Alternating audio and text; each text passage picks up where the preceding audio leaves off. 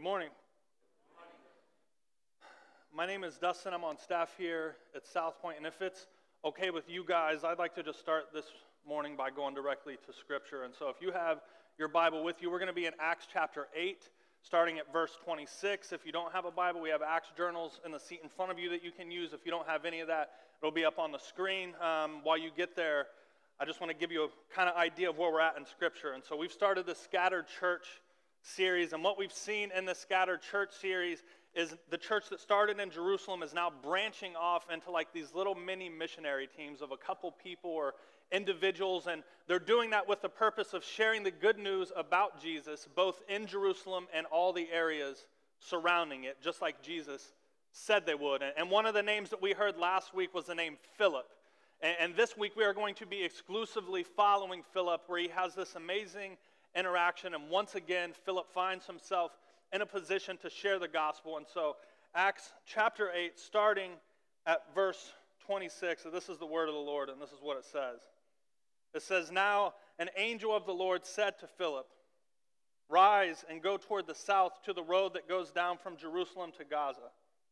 This is a desert place.' And he rose and went.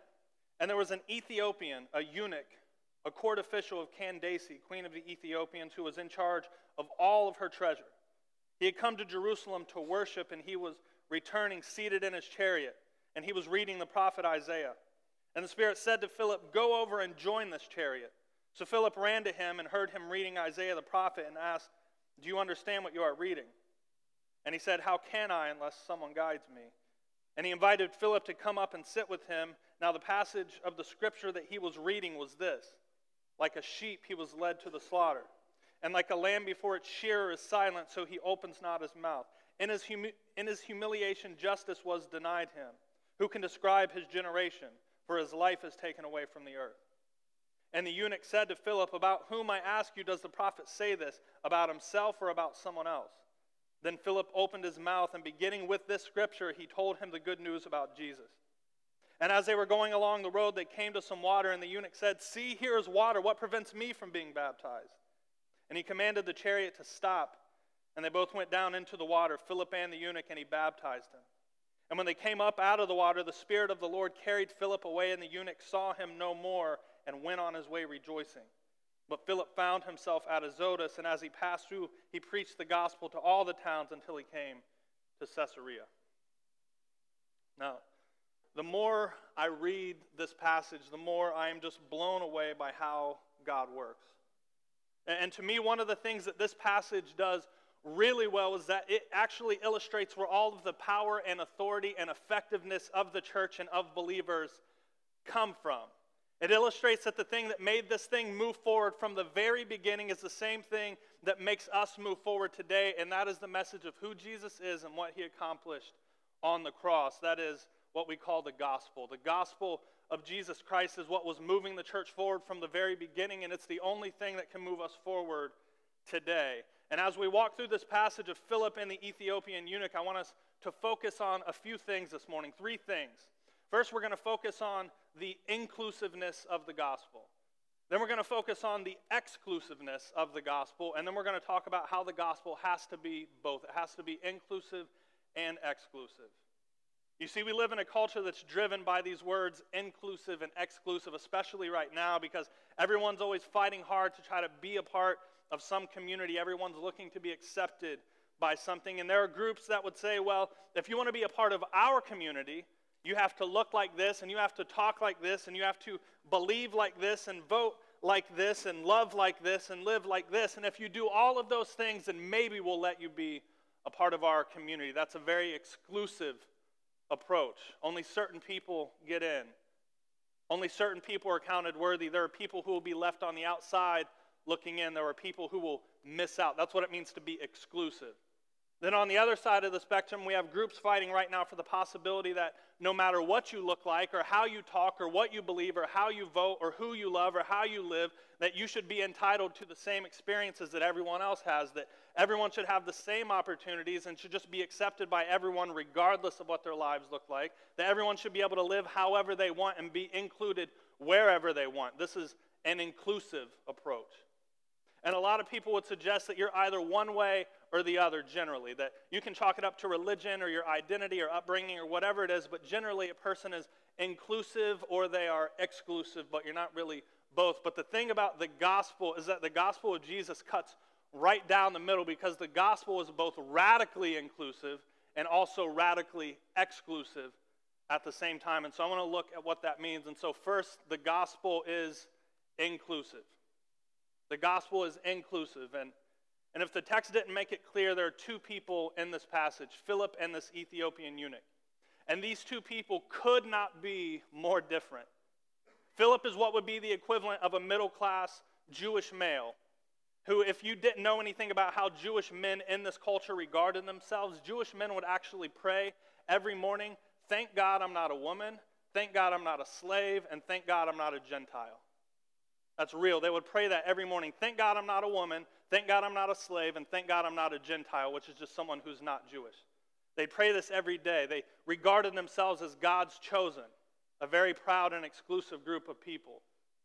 You see, but what we're about to see and what we just read and what we're going to find as we continue to read through the book of Acts is that if you continue to read through the entire New Testament, what you're going to find is that the gospel, the message of Jesus Christ, is something that breaks down both racial and cultural barriers. The gospel comes in and it takes our preconceived notions of who we are and who they are and who they are and who they are, and it gives us an entirely new lens to look through. And it says there's not any us and them, there's only us and him.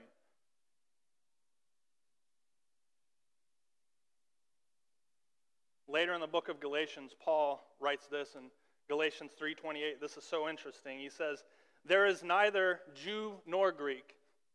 There is neither slave nor free. There is neither male and there is no male and female, for you are all one in Christ Jesus."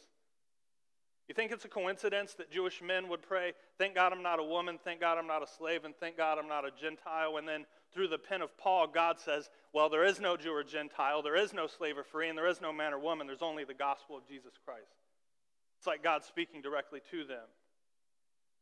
You see, all the things that divide us and push us apart even today, the gospel begins to close the gaps and not only bring us closer to God, but the gospel will bring us closer together. And so we get this picture of what it looks like, the story of Philip and the Ethiopian eunuch. And so the Holy Spirit says to Philip, he says, "You need to go down to this road and wait." And as Philip's waiting, this man who is vastly racially and culturally and socioeconomically, meaning monetarily, different, comes rolling by in this chariot. Now what you need to know about this man is this was a black African man of extremely high social status. He's also a eunuch, meaning he's been castrated. And the reason why this man's been castrated is because in their time and culture, if you were going to work in close proximity of the royal family, if you were going to be alone with them, they weren't going to take any chances that you might taint their bloodline. And so if you wanted to work with the royal family, you had to voluntarily be castrated. And so this man has sacrificed a great deal to get where he is. He's respected in a lot of cultures, but in the eyes of Philip, a Jewish man, this man's skin color and his culture and his decision to voluntarily not have a family, this would make him social suicide for Philip to interact with. This man's nothing like you, Philip. He doesn't look like you. He doesn't think like you. He doesn't perceive the world as you do. Now go get close to him. See, the Holy Spirit tells Philip to approach the chariot. And just so we're clear, this chariot is in motion. Philip is pursuing. And so God's not just telling Philip, hey, if someone who's vastly different from you approaches you and asks questions, answer their questions. He's saying, no, Philip, you need to pursue this person who is vastly different from you. And so Philip runs up to the chariot, and he's now traveling alongside the chariot, and he's either jogging or speed walking, and this is what it looked like, and I'm going to do a modern-day speed walk just because I like the way that it looks. This is probably how it kind of looked, and so Philip is speed walking beside the chariot, and he's like, hey, how's it going? I see you're reading the Bible there. Do you understand what it is that you're reading? And right here in this moment when Philip asks this question, eternity begins for this man who is vastly different from him. You see, the reason why the gospel is radically inclusive is that it does not belong to just one culture. It doesn't. And we're going to see it time and time again in the book of Acts. Last week we read about Samaritans accepting Jesus. Soon we're going to read about Jewish priests accepting Jesus. And then we're going to read about Romans accepting Jesus. And then we're going to read about Greeks accepting Jesus. And it's going to go on until it spans the whole of the earth, because the gospel of Jesus Christ is invading this world and transforming it. And what's amazing about the book of Acts is we're seeing the early footprints of that. That's why Jesus said the gospel is for every tongue, tribe, and nation. The gospel is for every person walking this earth if they're willing to accept it. It's for everyone. It's accessible to everyone.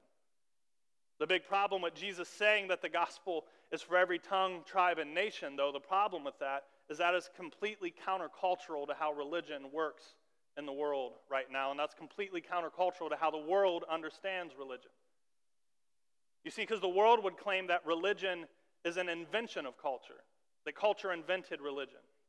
And maybe you've heard this, that religion was just invented by the culture to appease and control the population, that basically European and North American countries, they developed Christianity, and South Asian cultures developed Hinduism, and Far Eastern cultures developed Buddhism, and Middle Eastern and Northern African cultures developed Islam. But essentially every culture kind of develops its own religion, and at the end of the day they're all the same kind of, and that's all religion is, right? But a man named Lamin Sanneh was a black African professor at Yale University, and I thought it was really fitting to get the perspective of a black African man as we read about this Ethiopian eunuch. Lamin Sanneh wrote this book in the early 2000s called Whose Religion is Christianity? And in his book, Lamin Sanneh points out that generally the world is kind of right when it says that religion's basically an extension of culture and that believers live all pretty much in the same place it started. That's true for all religions except for one, Christianity. In every other major world religion, the vast majority of the people who practice that religion all kind of live in the same area of the world. For example, 96% of Muslims live in the Middle East and North Africa. 88% of Buddhists live in East Asia. 98% of Hindus live in India or South Africa. But when you get to Christianity, the narrative changes drastically. Christianity is the only worldwide religion. Check this out. Did you know that 25% of Christians live in Central and South America, including the Caribbean? 22% of Christians live in Africa. 15% of all Christians live in Asia, but that number is rapidly expanding right now at like a staggering rate. Only 12% of Christians live in North America, even though we like to fool ourselves into thinking we're the biggest group. And then 26% of Christians live in and around Europe. You see, there's no other religion that looks like this. Christianity is by far the most culturally diverse belief system in the entire world. It stands out, and it's growing. It's still growing. Did you know that Korea actually went from 0% Christian to around 50% Christian in just the span of 100 years? China is currently on pace to do the same thing over the course of 100 years, to get from around 0 to 50% in only 100 years. Africa, the continent, Africa went from 9% Christian to around 50% Christian in just 100 years. You see, no other religion has ever moved into a new continent and done anything even remotely close to that. And so how is that possible? How is the gospel so inclusive? And Lamin Sanneh gives one example in his book, and he just speaks about African culture. He says that's all he can really speak about. That's his culture. This is what Lamin Sanneh says about when Christianity came to Africa. He says that in Africa, the African culture is very spiritual by nature. You can pull that quote. I'm not there yet. But he says in African culture is very spiritual. He says that they believe in the presence and influence of spiritual forces in the world. That this belief in spiritual forces is kind of at the heart of their culture and their understanding of the world and their interaction with the world. Now, if someone from this African culture were to engage with the modern non-believing world, say they came to the U.S. to study at Harvard or they went to England to study at Oxford, there would be people there who would say, we're completely inclusive. We love your culture, and and we respect your culture, and you can come and you can cook your African food, and you can even teach us about that, and we want to hear all about that, and we love that. And you can wear your African clothing, and you can teach us all about that, and we would love to hear about that. But just so you know, spirits aren't real. They don't exist. And so you have to engage the world scientifically. We're going to teach you how to do that, but there's a scientific explanation for everything. And so we love your culture. We really love it, but we're just going to cut the heart out of it. At the end of the day, if you're not a modernist, intellectual, secularist like us, you're just not really enlightened. And so we're going to help you get enlightened. You see, that's not inclusive. It claims to be, but that's just manipulative. Yet Lamin Sanneh says when Christianity comes to Africa, it both accepts and challenges the culture. Because on one hand, Christianity says, you're right, the world is a very spiritual place. There are a lot of spirits. There are evil spirits, there are good spirits, angels, demons, all of it exists. But what you have to understand that there is one who has overcome the evil spirits. And his name is Jesus Christ. And through him, not only do you not have to fear evil spirits, but you don't even have to fear death anymore. You see, Christianity embraced African culture, but in a way that renewed it and made sense of it. Lamin Sanneh finishes with this quote, and man, I love this quote. It says, Africans sensed in their hearts that Jesus did not mock their respect for the sacred or their clamor for an invincible Savior. And so they beat their sacred drums for him until the stars skipped and danced in the skies. After that dance, the stars weren't little anymore. Christianity helped Africans become renewed Africans, not remade Europeans. You see, Christianity is far more inclusive than even the most modern secularist who says they're inclusive. The thing about Jesus is that Jesus wasn't seeking to create a new culture for everyone to adhere to. He wasn't trying to push everyone through the same cookie cutter. Instead, Jesus came to create a way so that any person of any race, of any culture, with any background could experience life through him. And so Christianity doesn't belong to any culture, and Christianity certainly isn't an invention of culture or an extension of culture. You see, the message of the gospel comes down from above, and it makes itself available to anyone who would accept it, no matter where they are in the world, what they believe, where they grew up, what their lives look like. The gospel meets them there. Jesus meets every soul directly where they're at. And that's what makes the gospel radically inclusive. And we don't get to see Philip's conversation with the eunuch. All we know is that it's about Jesus, and we know that even though this man is vastly, racially, culturally, and socially different from Philip and has nothing really in common with Philip, that something about Jesus connects with this man immediately. And so maybe you're here and you love inclusive culture and you want everyone to be included and welcomed, and this word inclusive just gives you that like warm and fuzzy feeling, and you can't wait to go tell everyone that the gospel is inclusive. But the truth is, in order to understand how the gospel is inclusive, we also have to understand why and how the gospel is exclusive. And don't worry, this point's shorter. And the reason why this point is shorter is because I don't really think anyone would argue against the fact that Christianity makes some really exclusive claims. Christianity says there is a point to all of this. We're not just here by chance. There is an answer to all of this. There is a meaning to life. You see it in verse 34. The eunuch is reading from the book of Isaiah. And if you've never read the book of Isaiah, specifically Isaiah 53, these verses are all about Jesus. They were written 400 years before Jesus ever lived on earth, but they were written specifically about him. They're 100% about him, and they point to what Jesus would go and do on a cross. It's this amazing chapter. And in Isaiah 53, it's called the suffering servant, is what people call it. And the entirety of Isaiah 53 talks about how there is this servant. And this servant, although they didn't do anything wrong, that this servant would go on to be hated and rejected. That this servant will go on to be struck and pierced, and eventually this servant will go on to die for the sins of so many other people, even though he didn't do anything wrong. That this servant would die willingly and endure the wrath of God because of the mistakes of people that he loved. And then the passage goes on to say that through the sacrifice of this servant, that generations upon generations of people would have their guilt erased and will be counted righteous in the eyes of God. Now, this is exciting for this eunuch, and so the eunuch says, what does that mean? Who is this about? And what Philip doesn't do is say, you know, you can kind of take this text and create your own truth with it.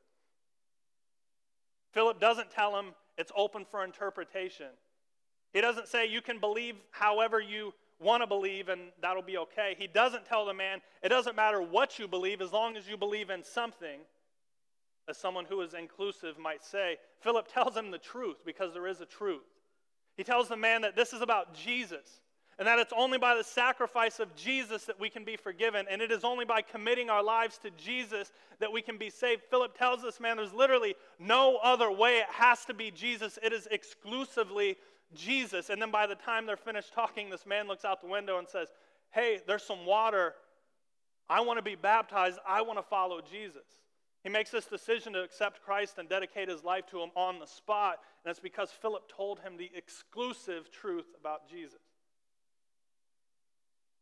I want to draw a distinction for you, the biggest and most important distinction between following Jesus and following any other world religion. You see, every other world religion has a founder. And that founder is in all cases either some kind of prophet or sage or wise teacher. And what that founder of this religion does is they point and they tell people, this is how you find God. And every other religion, the founder is pointing away from themselves and saying, this is how you get to God. You go this way. You live this way. And it's interesting because what they've all basically done is they've just created their own path, but they all generally believe in the same God. It's almost like God's at the top of a mountain and there are just a lot of different paths to get there, and they believe they're just offering you one of those paths. So if you really, or actually, there's a Hindu proverb that says there are hundreds of paths that go up the mountain, all leading to the same place, and so it doesn't matter which path you take. A famous Buddhist monk wrote, many paths lead from the foot of the mountain, but at the peak we all gaze at the single bright moon. It's interesting if you really think about it. All other major world religions are basically dudes standing at the bottom of a mountain with a sign telling you they know the way to get to the top, and if you walk by any one of those signs, you could choose a different path. If you choose Buddhism, they'll offer you something called the Eightfold Path that they believe leads to God. If you choose Islam, they'll show you something called the Five Pillars. And yeah, they're all kind of different at the beginning, but essentially they believe that it all lands you in the same place, and that's all religion is. And that would all work fine and dandy, except Christianity doesn't work that way. It's vastly different because Jesus Christ didn't come to earth and say, I'm going to show you the way to get to God. Jesus said, I am God, and I've come to find you. Because you would have never gotten to the top of the mountain by yourself. And so I came to find you, and I am the God you're seeking. So if you have all other major world religions where the founder is showing you how to get to God, and then you have a single outlier in Christianity where its founder says, I am God, either Christianity is right and everyone else is wrong, or everyone else is right and Jesus is just a liar or a lunatic, but it can't be both ways.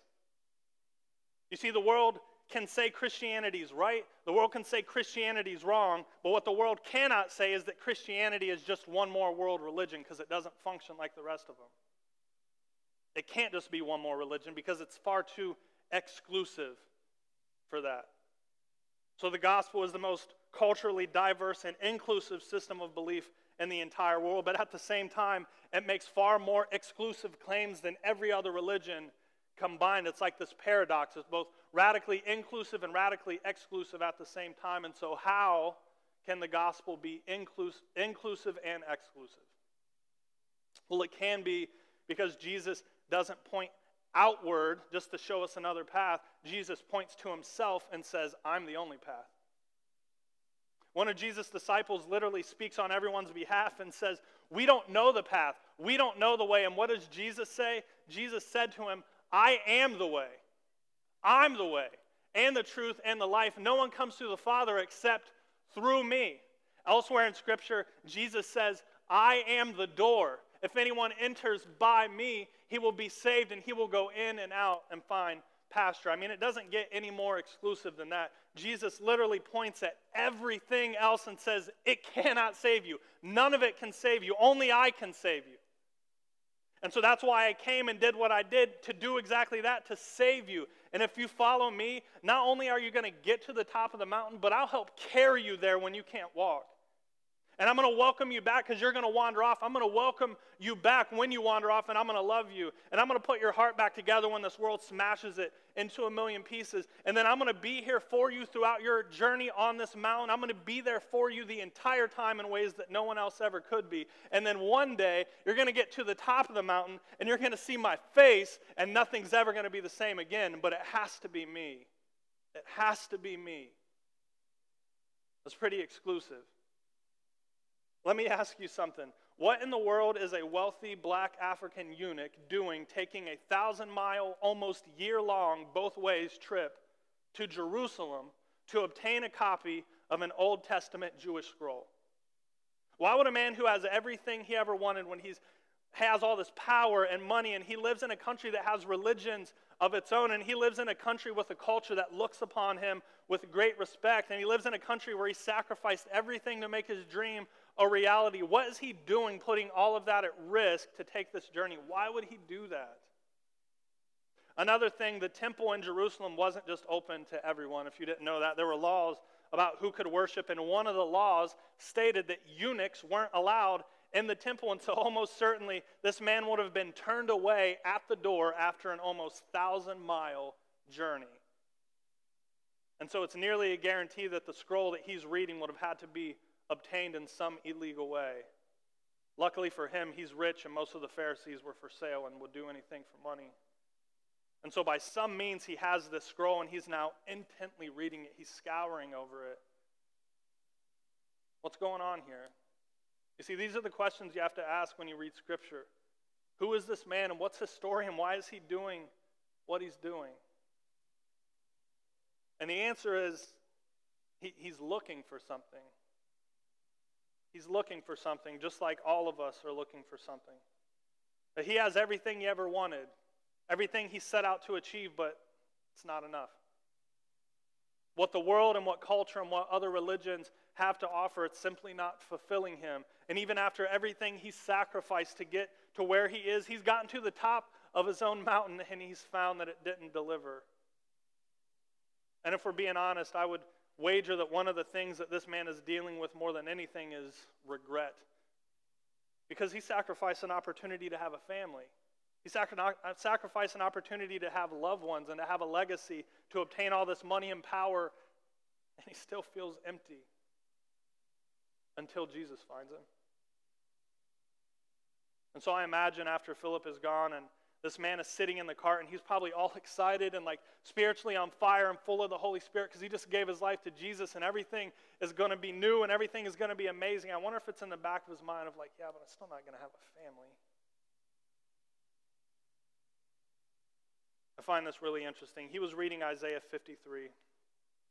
I imagine he gets back in his chariot and he picks the scroll back up after Philip's gone and keeps reading. He's in Isaiah 53. Imagine when he gets to Isaiah 56 in just a few minutes and reads this. Isaiah 56 says, "Let not the foreigner who has joined himself to the Lord say, the Lord will surely separate me from his people." God says, don't let any foreigner who's decided to follow me think that he's not going to be accepted by me.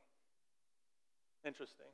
And then it says, "And let not the eunuch say, behold, I am a dry tree."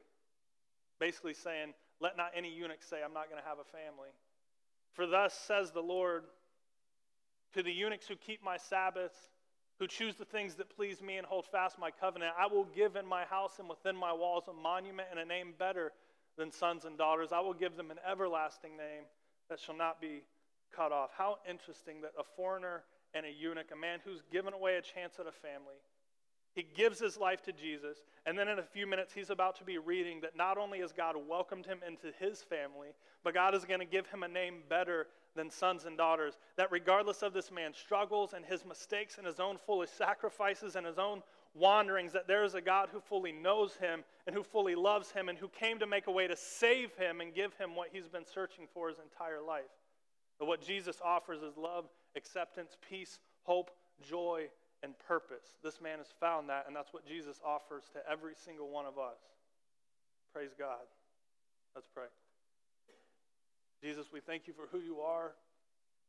We thank you that you are inclusive in such a way that no matter what we've done, no matter where we're from, no matter how far we run away from you, that we think you can't find us, that you are so inclusive that you welcome everyone into your kingdom and you died for every single one.